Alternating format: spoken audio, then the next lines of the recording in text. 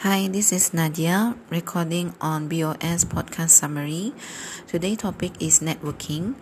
What I learned is in business we have to make network with people from the same industry and also people from different industry.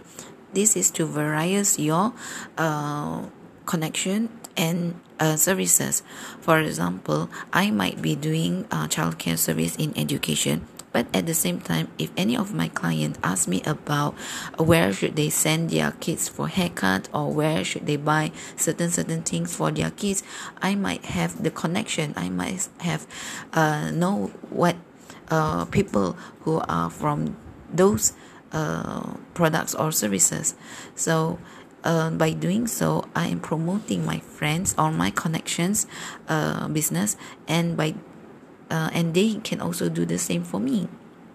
So it is a win-win situation of doing a networking with people in your industry and out of your industry.